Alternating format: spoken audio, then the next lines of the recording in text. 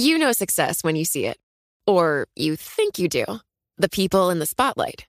But what about those small business masterminds who succeed at making their money work harder? They do that by having a business bank account with QuickBooks Money, which now earns 5% annual percentage yield. Making your money work as hard as you do? That's how you business differently. Learn more about QuickBooks Money at quickbooks.com/5APY. Banking services provided by Green Dot Bank. Member FDIC. Only funds and envelopes earn APY. APY can change at any time.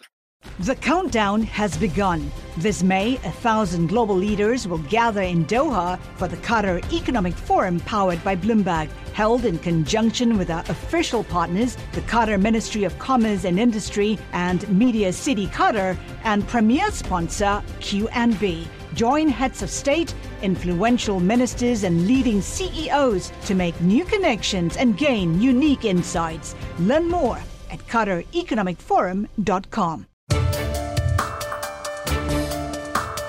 Welcome to the Bloomberg Law Podcast. I'm June Grosso. Every day we bring you insight and analysis into the most important legal news of the day. You can find more episodes of the Bloomberg Law Podcast on Apple Podcasts, SoundCloud, and on Bloomberg.com/podcasts. Federal prosecutors are using novel tactics to prosecute trade secret theft in China, a multi-billion-dollar problem. After a 7-month investigation, the U.S. Trade Representative found that Chinese theft of American intellectual property currently costs between $225 billion and $600 billion annually. Assistant Attorney General John Demers explained the impact last month. What we've been seeing over the course of a number of years is a determined program to take American and other countries' intellectual property in order to develop Chinese capabilities, domestic capabilities in their market and then outside their market. What I call it in my testimony is a rob, replicate, and replace approach to economic development. Take the U.S. IP, replicate the U.S. product, and then replace the U.S. company. On January 4th, China's state-owned Fujian Jinwan Integrated Circuit and its Taiwan-based partner, United Microelectronics, pleaded not guilty in San Francisco federal court to alleged trade secret theft. Joining me is Peter Henning, a professor at Wayne State University Law School. So, Peter, what kinds of intellectual property theft by China are we talking about here?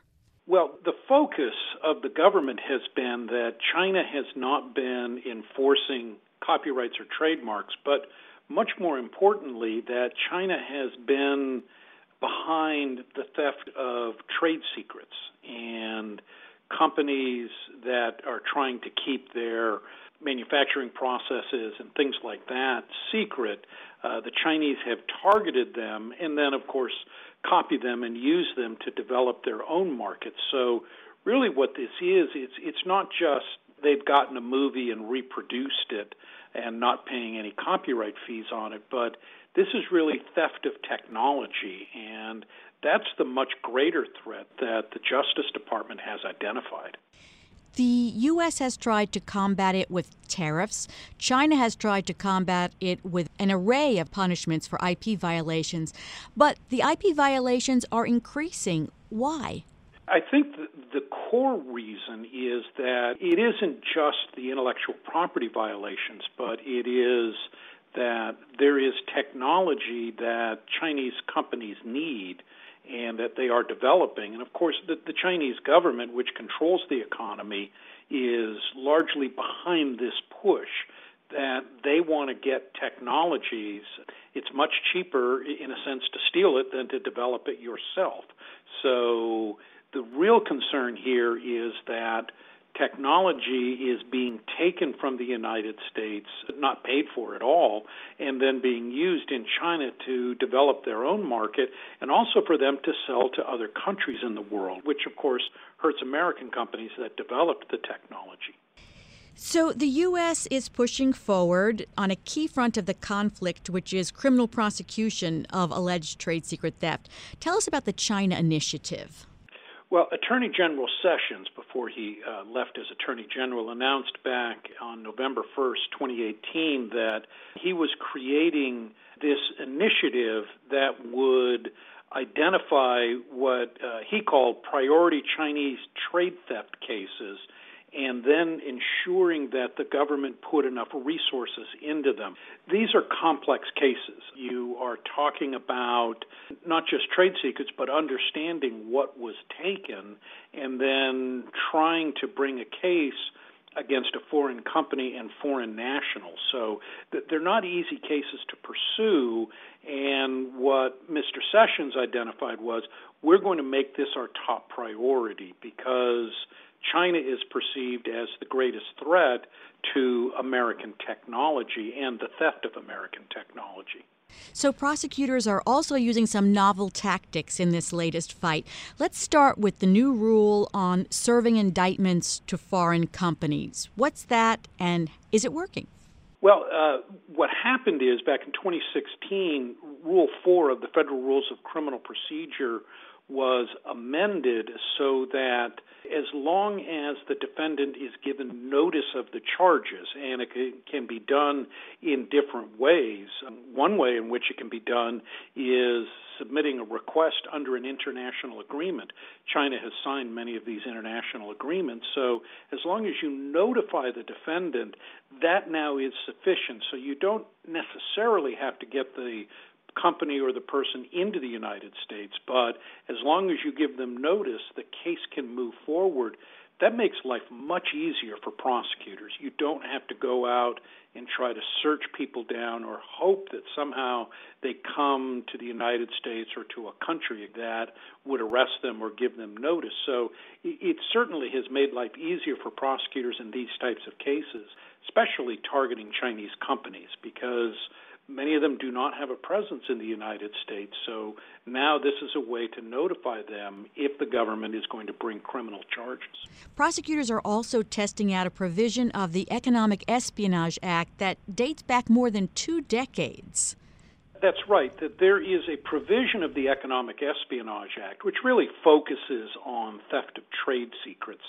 But there's a provision in there that allows the Justice Department to obtain what's called, quote, appropriate injunctive relief for any violation. And so what they're doing in a case out in San Francisco, they've not only indicted a Chinese and a Taiwanese company and 3 individual defendants, but they've also filed for this injunctive action to prevent the companies from developing these DRAM chips, dynamic random access memory chips, and also exporting them and trying to take that technology back. So usually you don't see the government filing a parallel civil action, but here I think what the Justice Department is doing is they're using every arrow in their quiver to try to crack down on this theft of trade secrets and infringements on intellectual property.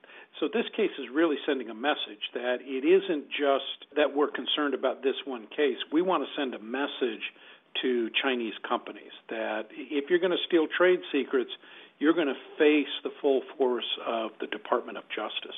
And not only the Department of Justice, but the Commerce Department got involved in this as well. So they had a multi-pronged strategy. Explain that.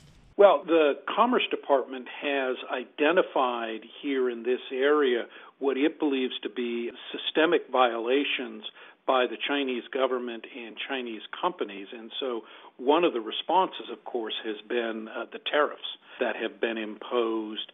And you also have in this area, too, the private companies. The case out in San Francisco involves Micron Technology. They can also bring a lawsuit for any damage to their company. And so you really have an effort here along a number of different fronts to try to crack down and send a message that these half-hearted efforts or claims by the Chinese government that, well, we're going to try to stop intellectual infringement and theft of IP materials, that really has been half-hearted. And Peter, does it seem as if the judges are getting the message too? Certainly, and these are serious cases because they involve potential prison sentences. And so I think the judges are reflecting the concern of the Justice Department that China has played rather fast and loose with intellectual property protections, whether it be patent, copyright, trademark, or here especially trade secrets. Companies don't want to publicize their processes and their technology by, for example, filing a patent. And so they're trying to protect themselves. And I think the judges are very much attuned, and I think that's one reason why we see that this particular case was filed in San Francisco, that there has been a real concern with trade secret theft out in Silicon Valley. And so I think the judges are especially attuned here to protecting companies who are having their secrets stolen. Who would go to prison? In the prosecution in San Francisco, you have 3 Taiwanese individuals who have been identified who had once worked at Micron and are identified as having stolen the materials. Companies can't be put in prison, but hefty fines certainly can be imposed on companies. I think just as importantly, too, that the civil injunctive action that the Justice Department is pursuing is going to give them authority to go around and try to shut down or demand compliance with American law by these companies. And so it's really part of an effort to get them to follow the law and not go and steal. Instead, if you want technology, license it, pay for it. But don't just go out there and say, well, let's see how we can sneak it out of the United States and then develop our own industry.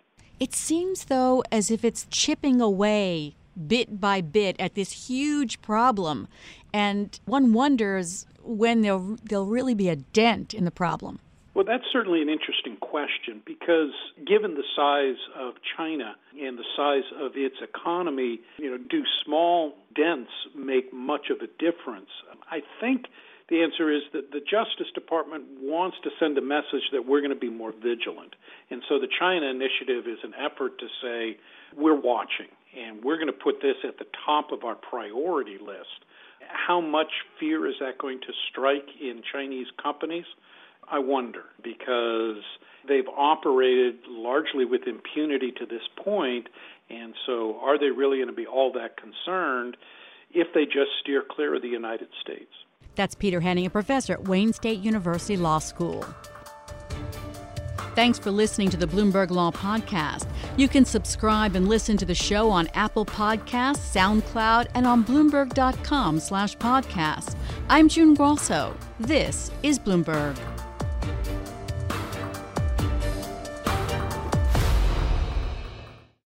Collaborate for a greener future at the Bloomberg Green Festival, a groundbreaking celebration of the thinkers, doers, and innovators leading the way. From design and culture to technology, science, and entertainment. Hear from inspirational speakers and immerse yourself in climate solutions. July 10th through 13th in Seattle. Title sponsor, Amazon. Official airline, Alaska Airlines. Get 20% off using promo code RADIO20 at BloombergLive.com/Green Festival.